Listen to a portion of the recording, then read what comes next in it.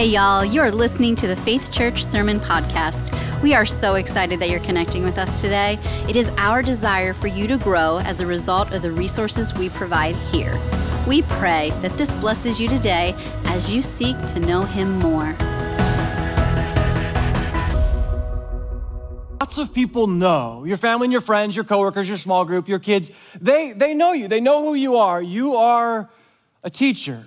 You're a mechanic, you're an accountant, you're mom or dad, you are a brother or a sister, you're grandma or grandpa, you're a friend, a mentor, a coach, and people know some things about you. They know some things you like, some of the ways that you think and act, and all of this goes together into a profile of who people know you to be. And all this stuff is really important.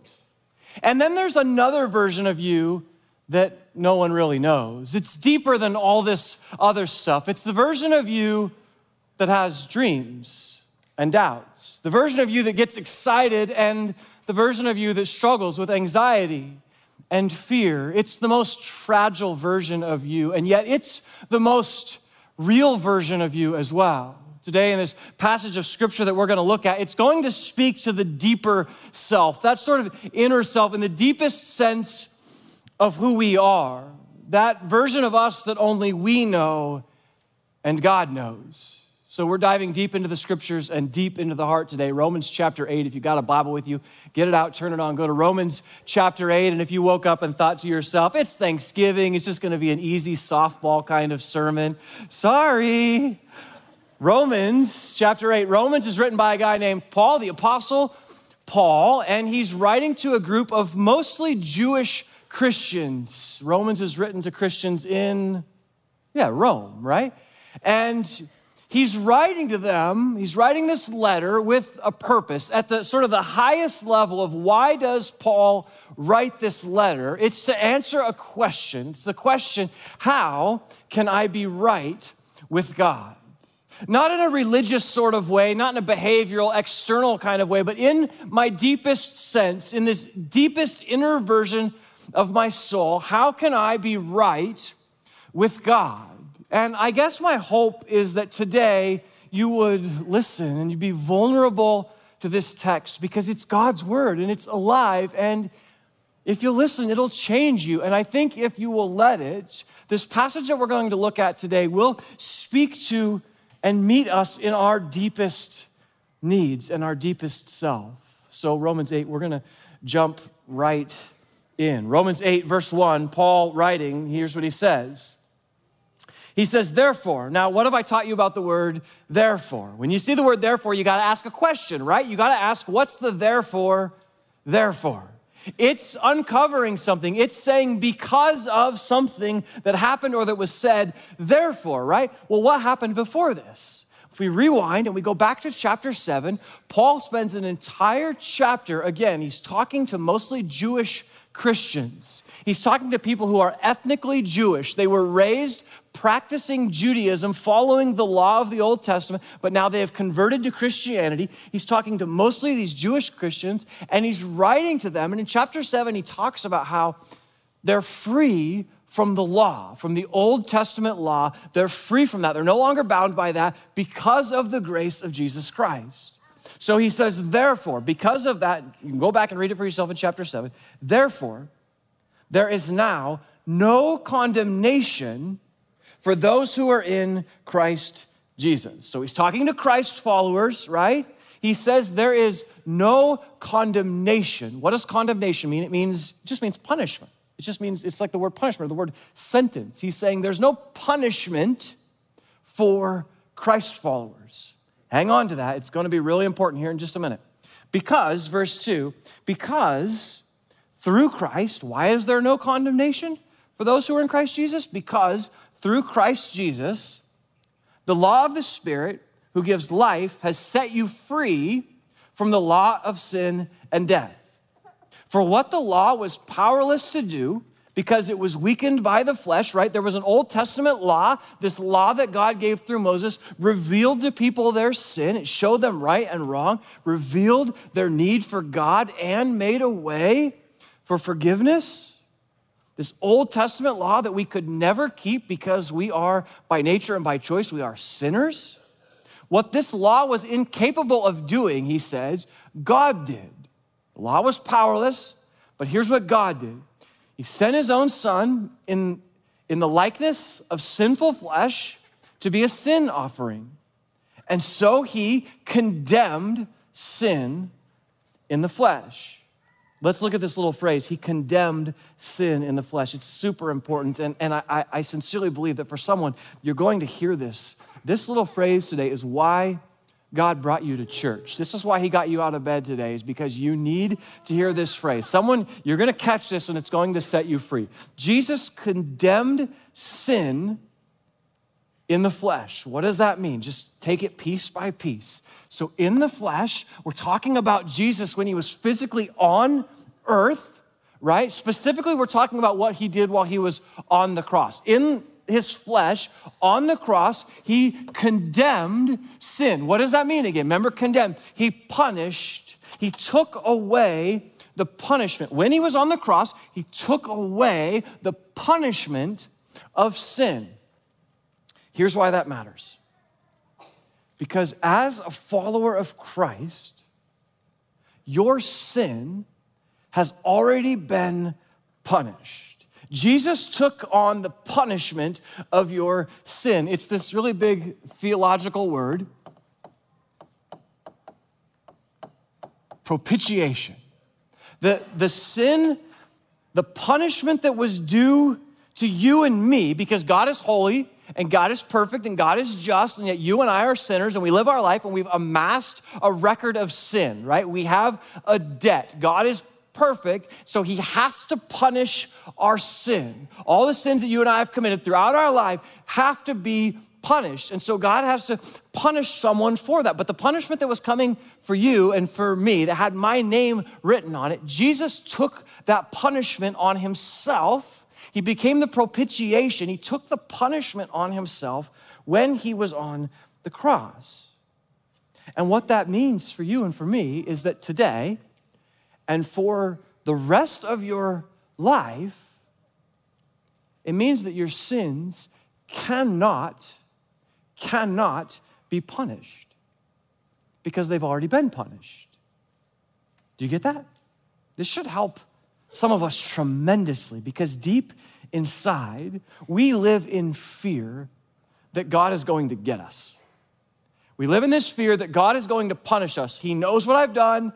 He saw it. He heard what I said. We have this image in our mind of an angry God who is going to get his pound of flesh one way or another. And maybe he's sort of letting me off the hook for now. Maybe he's kind of looking the other way, but we assume, oh, he's going to get us at some point. He's going to punish us for that thing we did, for that thing that we said. And so we're walking around, and nobody else knows it, but we know it in our deepest inner self. We're walking around with this threat of God sort of looming, this fear sort of looming, hanging over us, that God's going to get us, that God is going to punish us for the things that we've done. And so that brings lots of shame and it brings lots of guilt. When's he going to get us? And Paul goes, that's not true.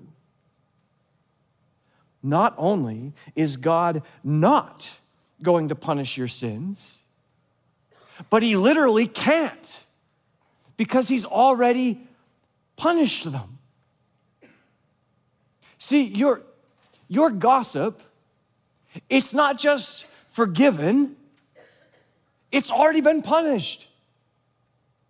My foul mouth, the hurtful things that I've said, the crass jokes that I've made, it's not just forgiven, it's already been punished. Your lust, your adultery is not just forgiven. It's already been punished. All the ways that we are judgmental, the ways that I have hate in my heart, not just forgiven, it's already been punished. When Jesus was hanging on the cross, the punishment that was coming for you and for me was put on him. He took that on. And so now you and I can't be punished, because we would be, if we have a relationship with Jesus, we cannot be punished, because that would be punishing the same sin twice. And God is perfect and he's just, and he can't do that. Are you with me?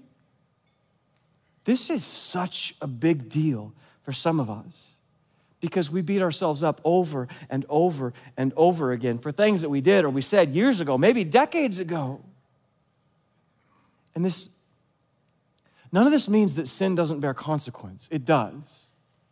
You've felt it, I've felt it. We've experienced the consequence of sin in our life. But Paul says that God is not out to get you. He's not out to punish us because he's already punished our sin. Is that good news? So, brother or sister, listen to me. You're free from sin and shame.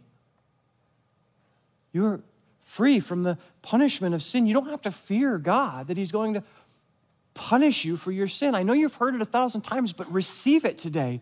Deep within, you're free. You're not condemned.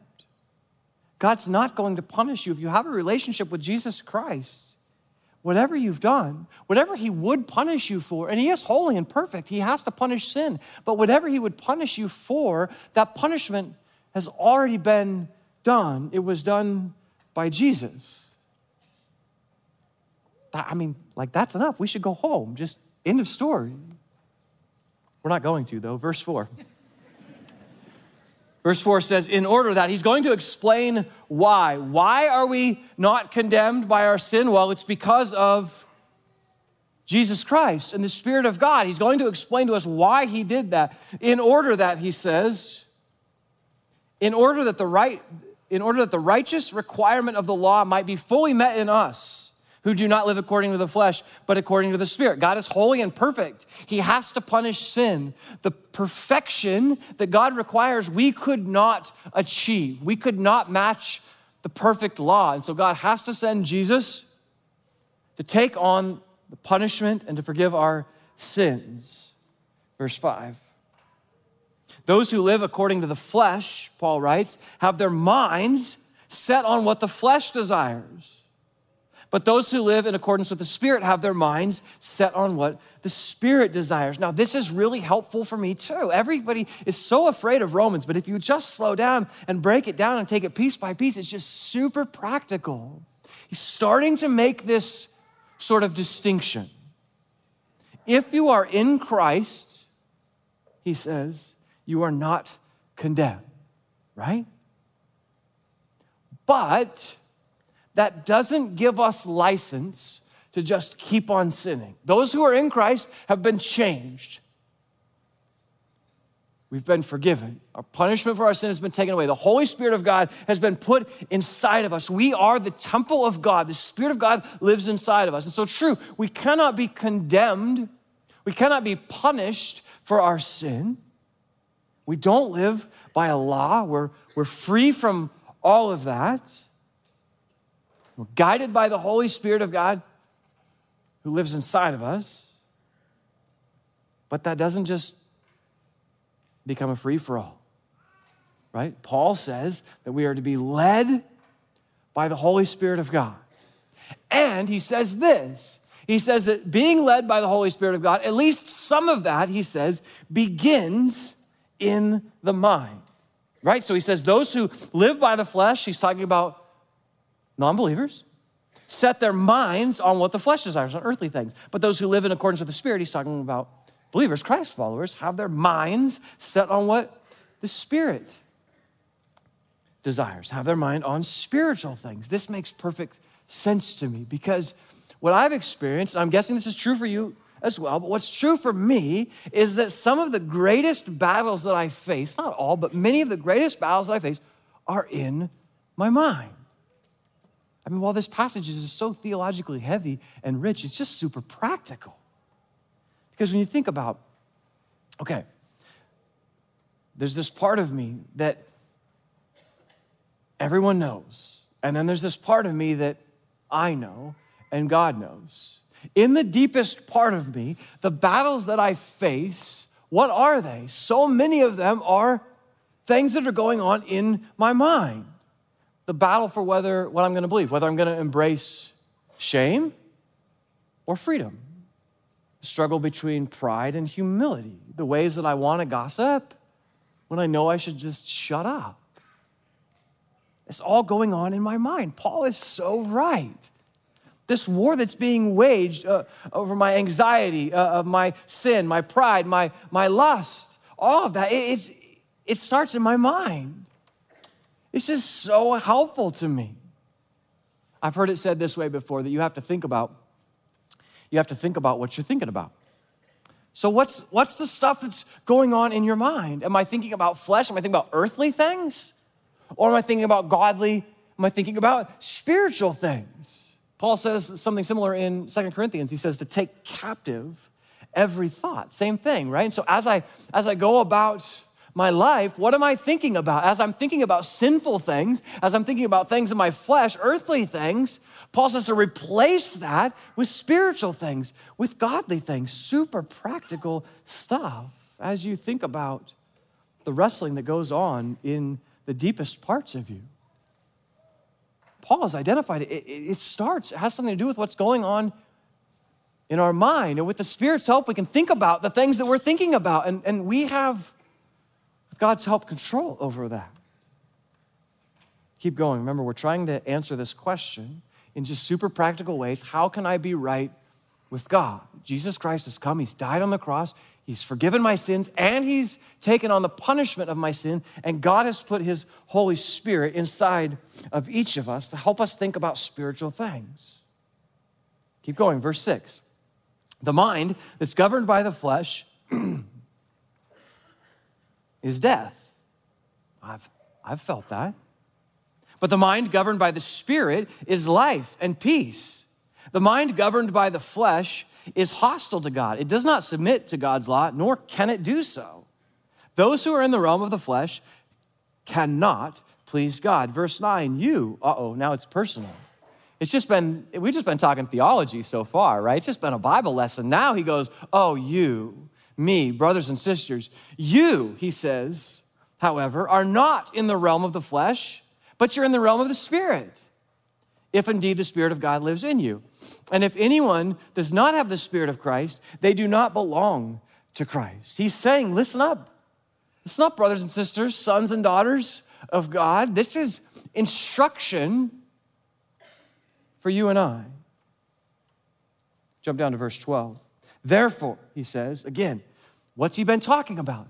Based on all of this theology, right? Based on what Christ has done and that God has put his Spirit inside of us to lead us. Therefore, brothers and sisters, we have an obligation, but it's not an obligation to the flesh to live according to it. For if you live according to the flesh, you will die. But the Spirit, if by the Spirit you put to death the misdeeds of the body, then you will live. Brothers and sisters, he says, we have all this theology.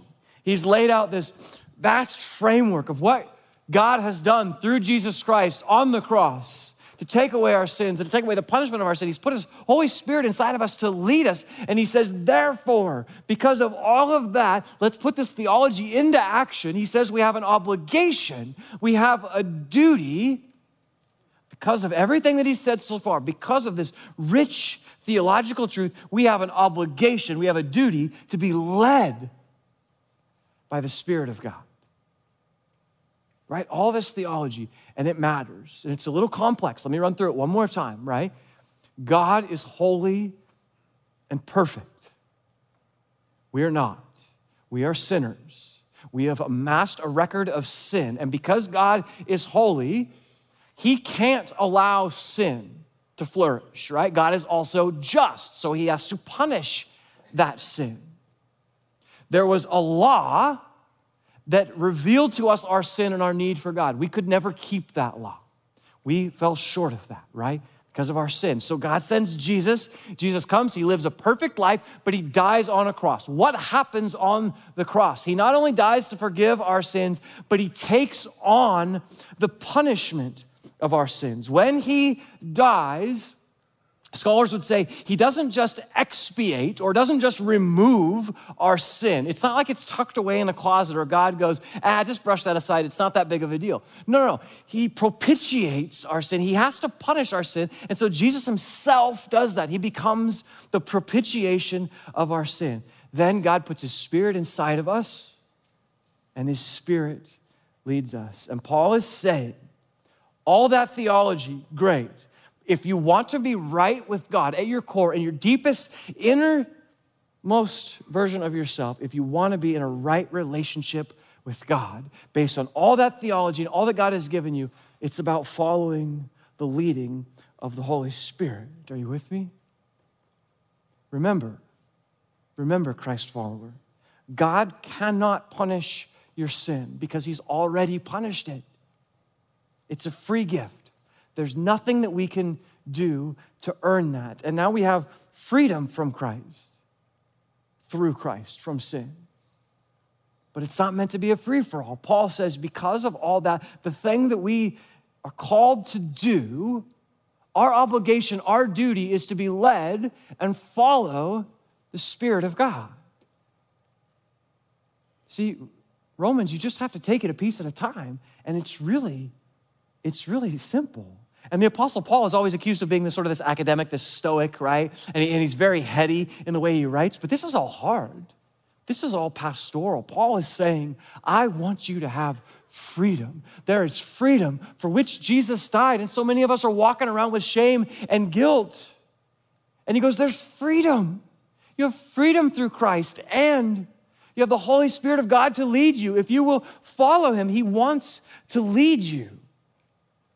This is all hard, and it cuts to our deepest senses. To be led by the Spirit of God. Let me take what Paul has said and sort of turn it and sort of hold it up to you, to this idea of being led by the Spirit of God, and ask you the question, who's leading your life? Who's leading you through life? Right? That's what he's saying, to be led by, not the flesh, but the Spirit of God. He says there's two possibilities, two options. You can be led, right, he says, by the Spirit, and the Spirit of God inside you leads you to goodness, to love, to joy, to truth, to peace, or you can be led by the flesh. This is our sin nature. This is the part of me that wants to do whatever I want to do. And Paul is describing, which is so real, and you feel it all the time, is that we're pretty much stuck right there. Because in the deepest parts of me, there's an incredibly deep desire to follow the Spirit's leading. And, as Paul suggests, there is an incredibly strong desire to do whatever the heck I want to do. And it is a war. And Paul says that every day, every minute of the day, we have to decide which will we follow. One voice causes us to pursue holiness. One voice tells me I'm a child of God. Another voice says I'm a fraud and a failure. Another voice justifies all kinds of behavior and all kinds of sin. One voice says to slow down, to not speak too fast, to not be angry. The other voice says to lash out or to gossip. One voice says to love. The other voice says to hate. Do you know this tension? We're talking about being led by the Spirit of God. Do you know the tension of how hard that is? Don't you feel this every day? We have an obligation, Paul says.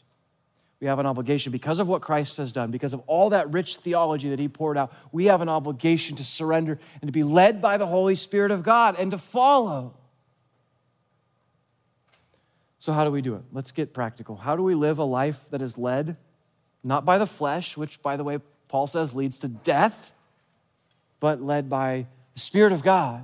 And he leads us to life and peace and joy. Just a couple things if you want to write some notes down right from Paul. How do we follow? How are we led by the Spirit of God? Number one is to listen. We got to listen for the Holy Spirit. And I am quite certain that you get tired of me beating this drum, but some of us have a listening problem. We really want to hear God speak. We really want God to lead so that we can follow him. God, speak to me. Tell me what to do. Lead my life. And yet we won't shut up and sit still, that we could actually hear from him. God doesn't want to yell. God wants to whisper to his people. He wants to be so close and have it be quiet so that we actually hear him when he whispers. If I want to be led by the Spirit, if you want to be led by the Spirit of God, we got to cut out some of the noise in our lives so that it's quiet. Do you know how many stories I can show you in the Bible where you would look at the events, or you would look at a character and you go, man, that man or woman, they are really connected with God. Man, they are really led by the Holy Spirit. I mean, we could just go one after the other. Moses and Joshua and David and Elijah, they just seem to be so connected, so led by the Spirit of God. Guess what is true about all of them? They spend time with God. They have patterns in their life. They have seasons in their life where you see them just sitting and being quiet, listening to God, talking to God. Jesus does the same thing. Throughout his life, you read in the Gospels that Jesus has to get alone. He's got to get away from the crowd. He's got to get away from the noise. He's got to get away even from his disciples. He has to be alone so that he can pray. He can talk to God, and he can hear from his Father. If I'm serious about living a life led by the Spirit of God, I have to find ways and time to listen, which means we have to be intentional. Right? I don't know about you, but I'm so good at being busy. And as soon as I have downtime, as soon as I have an opening in my calendar, I'm plugging something else in there. I'm just going to be busy. And somehow we value being busy. And what happens is we stop practicing sort of the timeless art the Bible talks about over and over again of just be still. Be quiet so that you can listen. And so my encouragement to you is if you don't have regular rhythms and spaces where you can be alone and quiet with God, and you're serious about living a life that's led by the Spirit of God, my encouragement to you is to be intentional, to find ways to build that into your life. Second thing, if you want to follow the leading of the Spirit, is you have to kill sin. These are Paul's words, not mine. Paul's words in verse 13. You want to follow the Spirit? It means putting to death, he says, the misdeeds of the body. It's that daily practice, Paul knew it well, of killing sin. It's an intentional decision that we make with the help of the Spirit. So for me, it's an intentional decision. When I know in my flesh I want to curse, the Spirit helps me not to speak at all. When in my flesh I want to lash out or I want to be angry at my kids, it's killing that by listening to the Spirit. Take a deep breath, Brad. Slow down.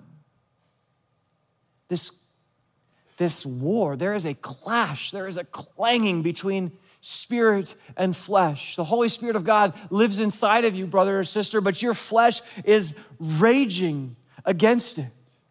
And so we have to intentionally choose to listen to the Spirit. We have to be able to be quiet to hear the Spirit, but then we have to intentionally choose to follow the Spirit. It's by killing sin. In my life, the best way I know to kill sin is to starve it.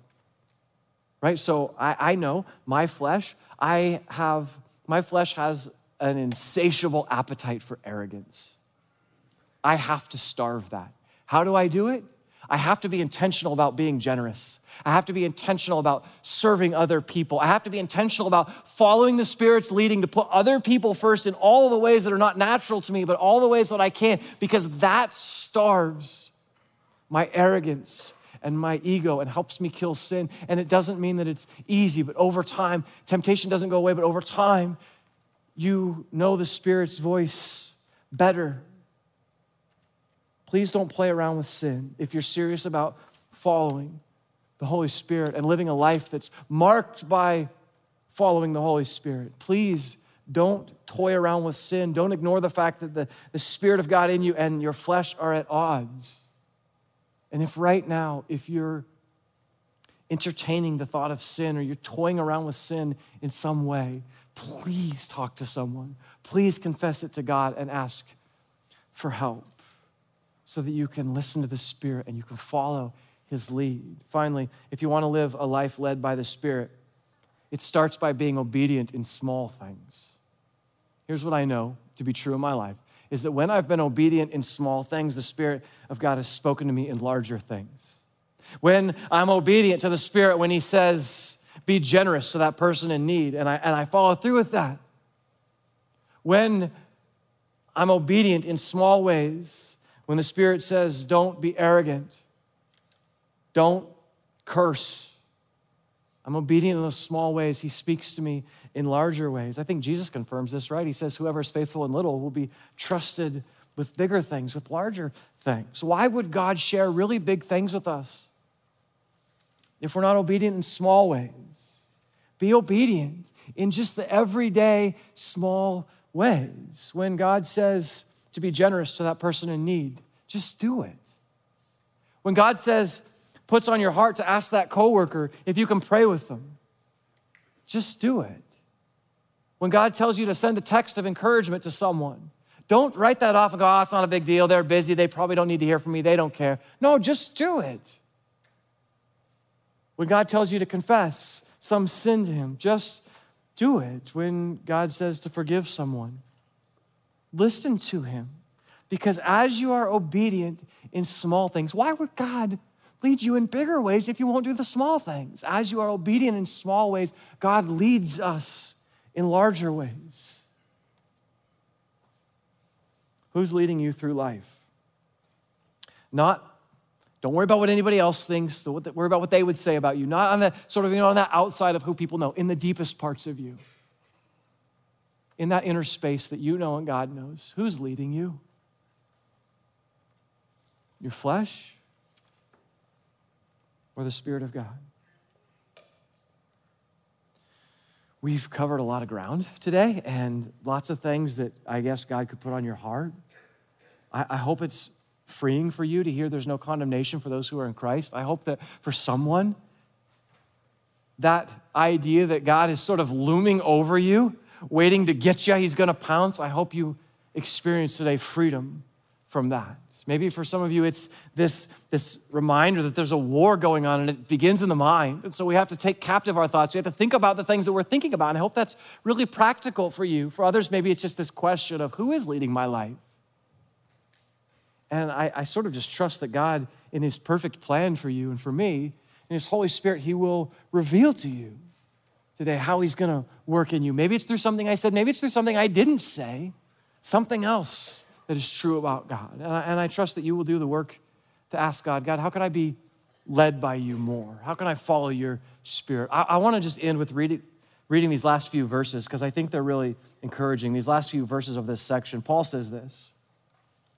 Verse 14, for those who are led by the Spirit of God are the children of God. Listen to it again. For those who are led by the Spirit of God are the children of God.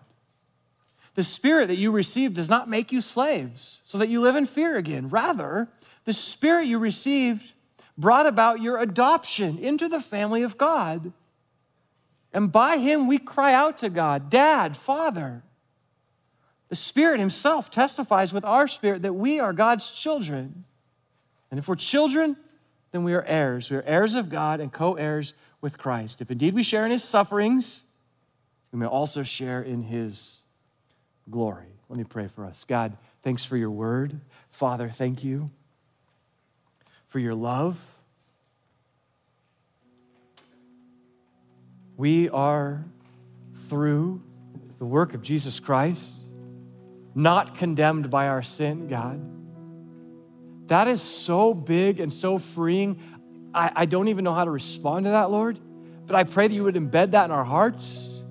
I pray, God, that you would use that in someone's life today, that they would be set free from shame and guilt. They've been walking around with a heaviness, wondering, when are you going to get them? When are you going to pounce? God, it's not who you are. You're, as Paul just told us, you're a perfect dad. We call out to you, Father. God, you know the wars that are being waged between your spirit and our flesh and what's going on in our mind. God, help us to take captive every thought. Help us to think about the things that we're thinking about, and by the power of your Spirit to take control over those things, to set our mind on spiritual, godly things. And God, show us ways. Search our heart now and reveal to us individually, in the deepest sense of us, in the version of us that you know, God, reveal to us ways that we need to follow you more and submit to you. God, thank you for Jesus. the propitiation of our sin, who took on the punishment that we deserved. For in him and in his name, there is now no condemnation for those who are in Christ Jesus. God, we thank you. We love you. We pray these things in Jesus' name. Amen.